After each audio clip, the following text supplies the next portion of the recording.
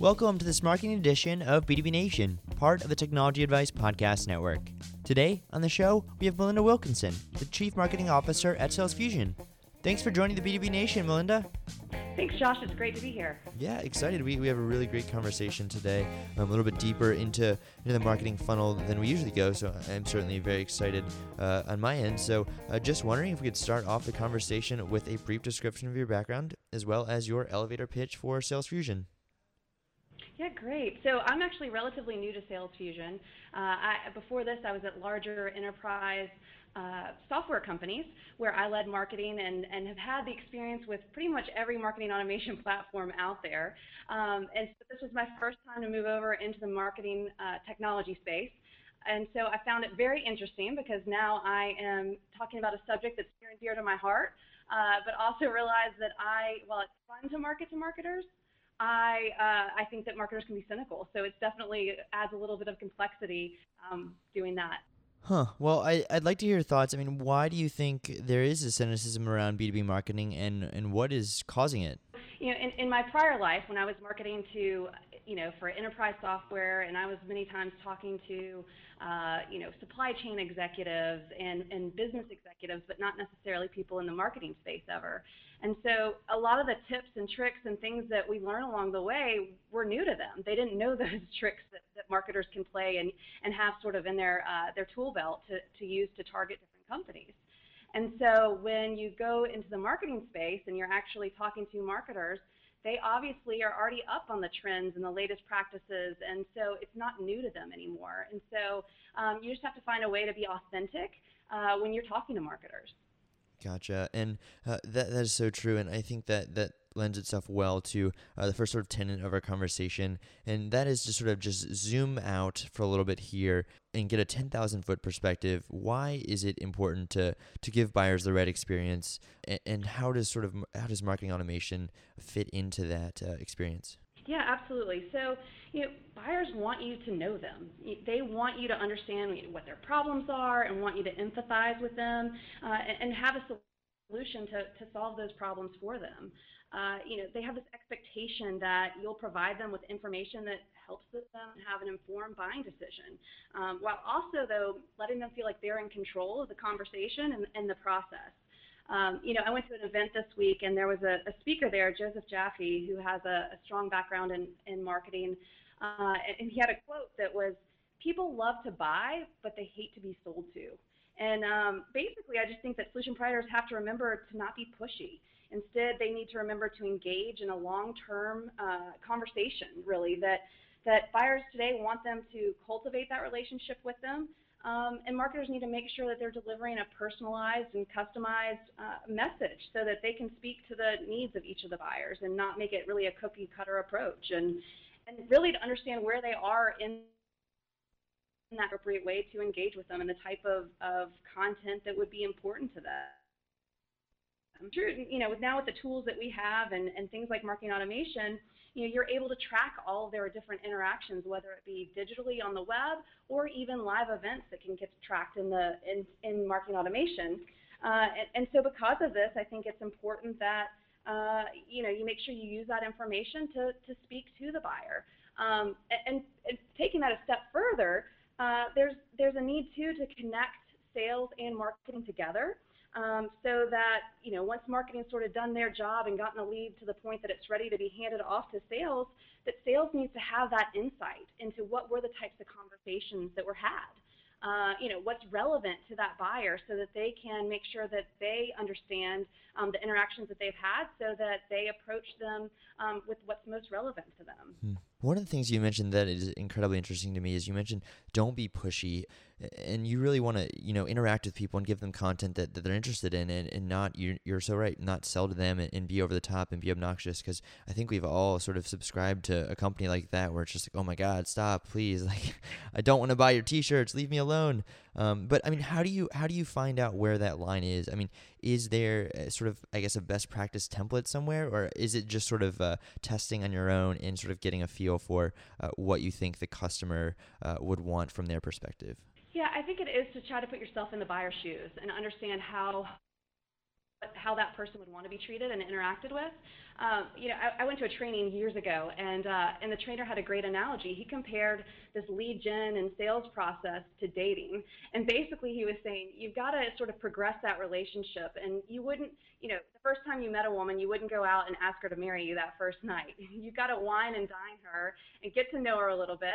And that's the same with your buyer. You can't ask them to take that next step and make a commitment to you before you've gotten a chance to get to know each other in a way that's not too aggressive. So we'll sort of move the conversation just a little bit into the customer journey and obviously the entire spectrum with which you're interacting with a customer. So should more time and money be spent on those further down the funnel, or do you think you need to allocate your time and your money throughout the entire journey?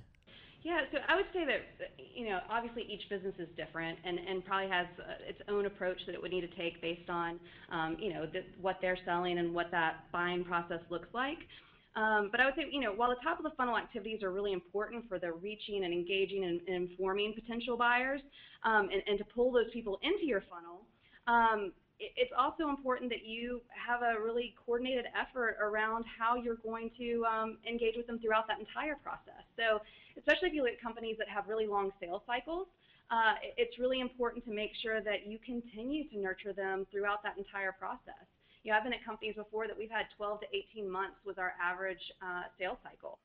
So when you've got a situation like that, it's definitely important that you've got a coordinated effort between both marketing and sales. So even though, marketing has, thrown that lead over to sales, they can't just throw it over and forget about it, because at some point can automate that process and help sales out, even when things are further down the funnel. What's sort of the best way to get the right people into your funnel that you want there? I mean, is it just practicing within different areas of content marketing and just trying to figure out, what works best for getting those highly qualified leads into your funnel and then obviously into a marketing automation system? What are your experiences? What are your sort of best practices for finding those right prospects that you want to get into your funnel? Yeah, so I think the very first step actually is identifying who your perfect target is. So understanding what the profile of them is, so the size of the company, the industry, geographies that you're going to go after, as well as understand what your sales targets are for the year and matching up your activities to make sure that you're going to be providing the right volume of qualified leads to meet those goals. We actually back into our number based on our sales goals. We look at our conversion rates that we have at each stage of the funnel so that we understand sort of what's that volume at the very top that we're going to need to bring in. And, I would say at that point too, it's really, not putting too much emphasis actually on inbound marketing. So, I think in the past couple of years, really, that's been all the rage, is just inbound. But really what I've found is you need a healthy mix of both inbound and outbound tactics, really, to be effective at generating the leads that you're going to need. Here an example for you is I think we're all inundated right now with email and really overexposed to anything in the digital space, but you don't really get very much interesting mail these days. And so I've actually in the past couple of campaigns that we've done, we've had great success using physical, three-dimensional direct mail that we send to our prospects. And you actually get much greater conversion rates. So, we're looking at 15 to 20% of who we're targeting with direct mail, we actually turn into an opportunity. And so I just think that so much emphasis has just been put on the digital world, which is important. You've got to have the right mix and do both.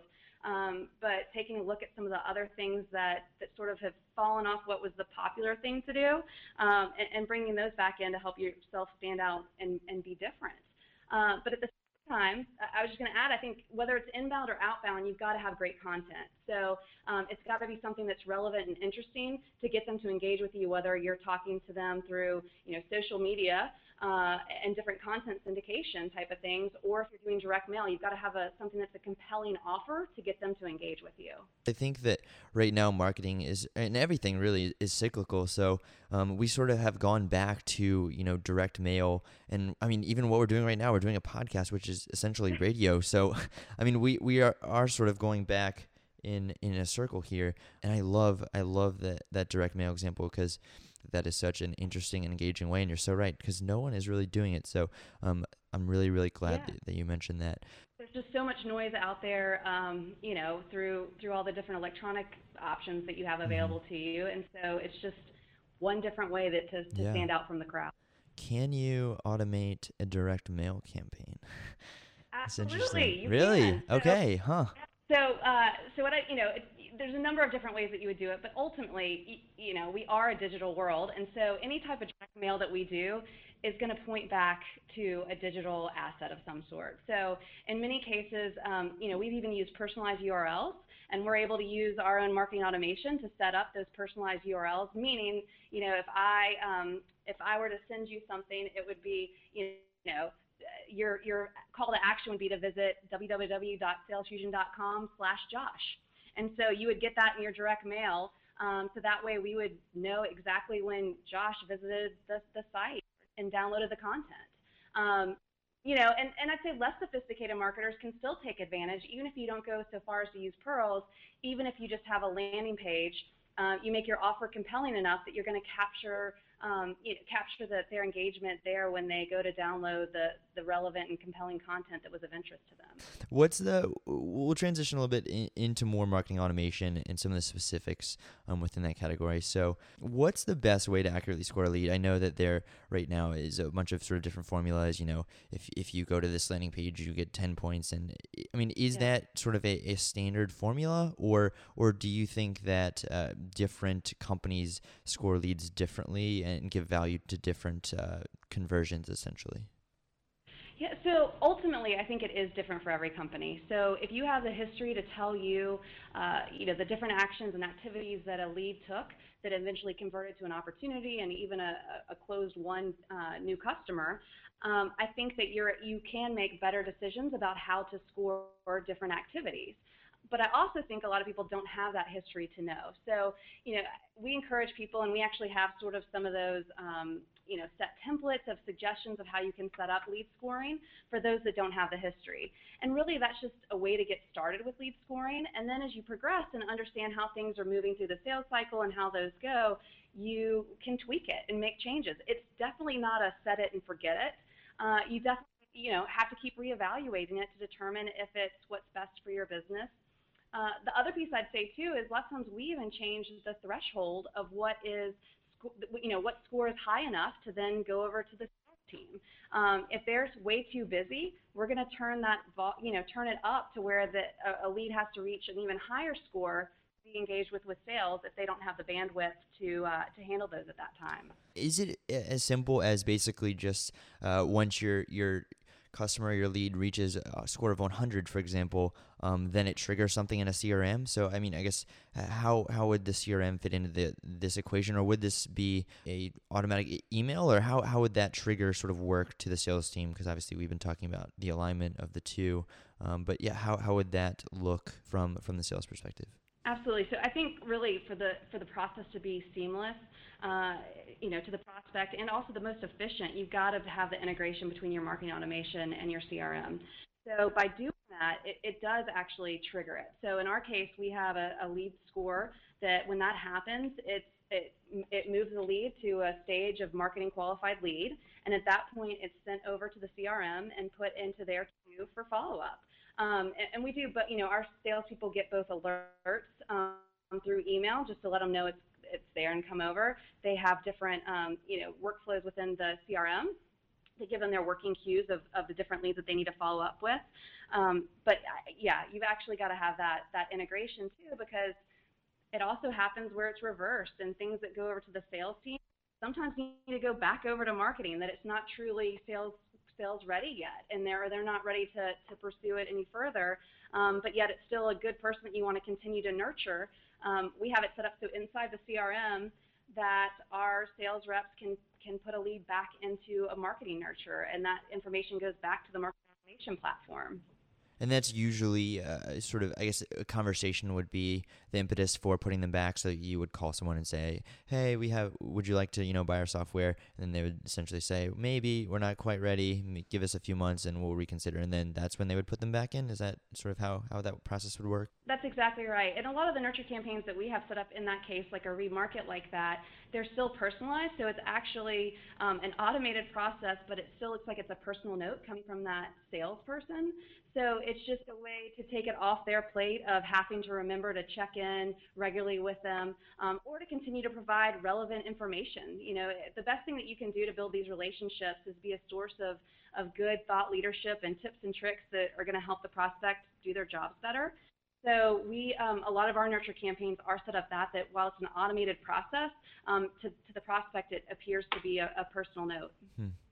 Very, very interesting. And we'll now talk about something that's been mentioned multiple times. So the alignment of sales and marketing, and I think I saw in your blog 31,200,000 results of sales and marketing alignment. So there's obviously a lot of people searching for this. So I think it's a great topic for us to move into right now. So how much input should sales have in determining who marketing is targeting? I mean, how should basically sales tell marketing, these are the customers that are converting the best, this is who we want, or should it be more of a conversation, or what are your thoughts? I think it definitely needs to be a conversation. So, marketing and sales, they need to work together and define what that target audience is, so that they agree that these are the right people we should be going after. And if you don't have that agreement, you're going to have I'll call it a tense relationship between sales and marketing. Where sales really thinks that marketing just sends them garbage. And so, you want to make sure that you all agree that this is what a good lead looks like, so that there isn't that disagreement. Gotcha. And that makes a lot of sense. And obviously, you need to continue iterating further. I mean, are there sort of proven tactics that you've seen or that you've worked with to just figure out, how to continue to make this alignment as efficient and responsive to the needs of both departments as possible? Yeah, absolutely. So I think the biggest thing really is communication. So, if I look at even past roles that I've been in, and I've walked into some situations where marketing and sales were not getting along, and there was a lot of finger pointing going on, and that's, unfortunately very common in the sales and marketing world to have that happen. And so the biggest thing that there can be is great communication. If you all agree to who you're targeting, and then sit down we do it on a monthly basis here. You could do it more often, or in some cases it might be on a quarterly basis, but where you review the activities that marketing is doing, the type of campaigns that they're running, and then the results from those campaigns. So understanding the type of traffic that's being driven. And then also doing opportunity analysis. So we look at every opportunity that's generated, and we understand what campaigns drove that, what campaigns influenced it, and in many cases it's just sharing those reports with sales for them to realize, oh yeah, that big deal I just closed last month, that's because marketing did this, this, and this. And so it's just really easy for sales to forget all that work that marketing does in the beginning to get it to a point that sales is able to close the big deal. Fantastic. Well, thank you so much, Melinda, for joining me today and sharing your thoughts on marketing automation and sales fusion. And this has been a very, very great conversation. So thank you again for joining me. Glad to do it. Thanks for having me. Of course, of course. Also, thank you so much to our listeners for following along. If you're trying to find the right technology for your business, we've done the research so you don't have to. Check out our website, technologyadvice.com. Thanks for listening.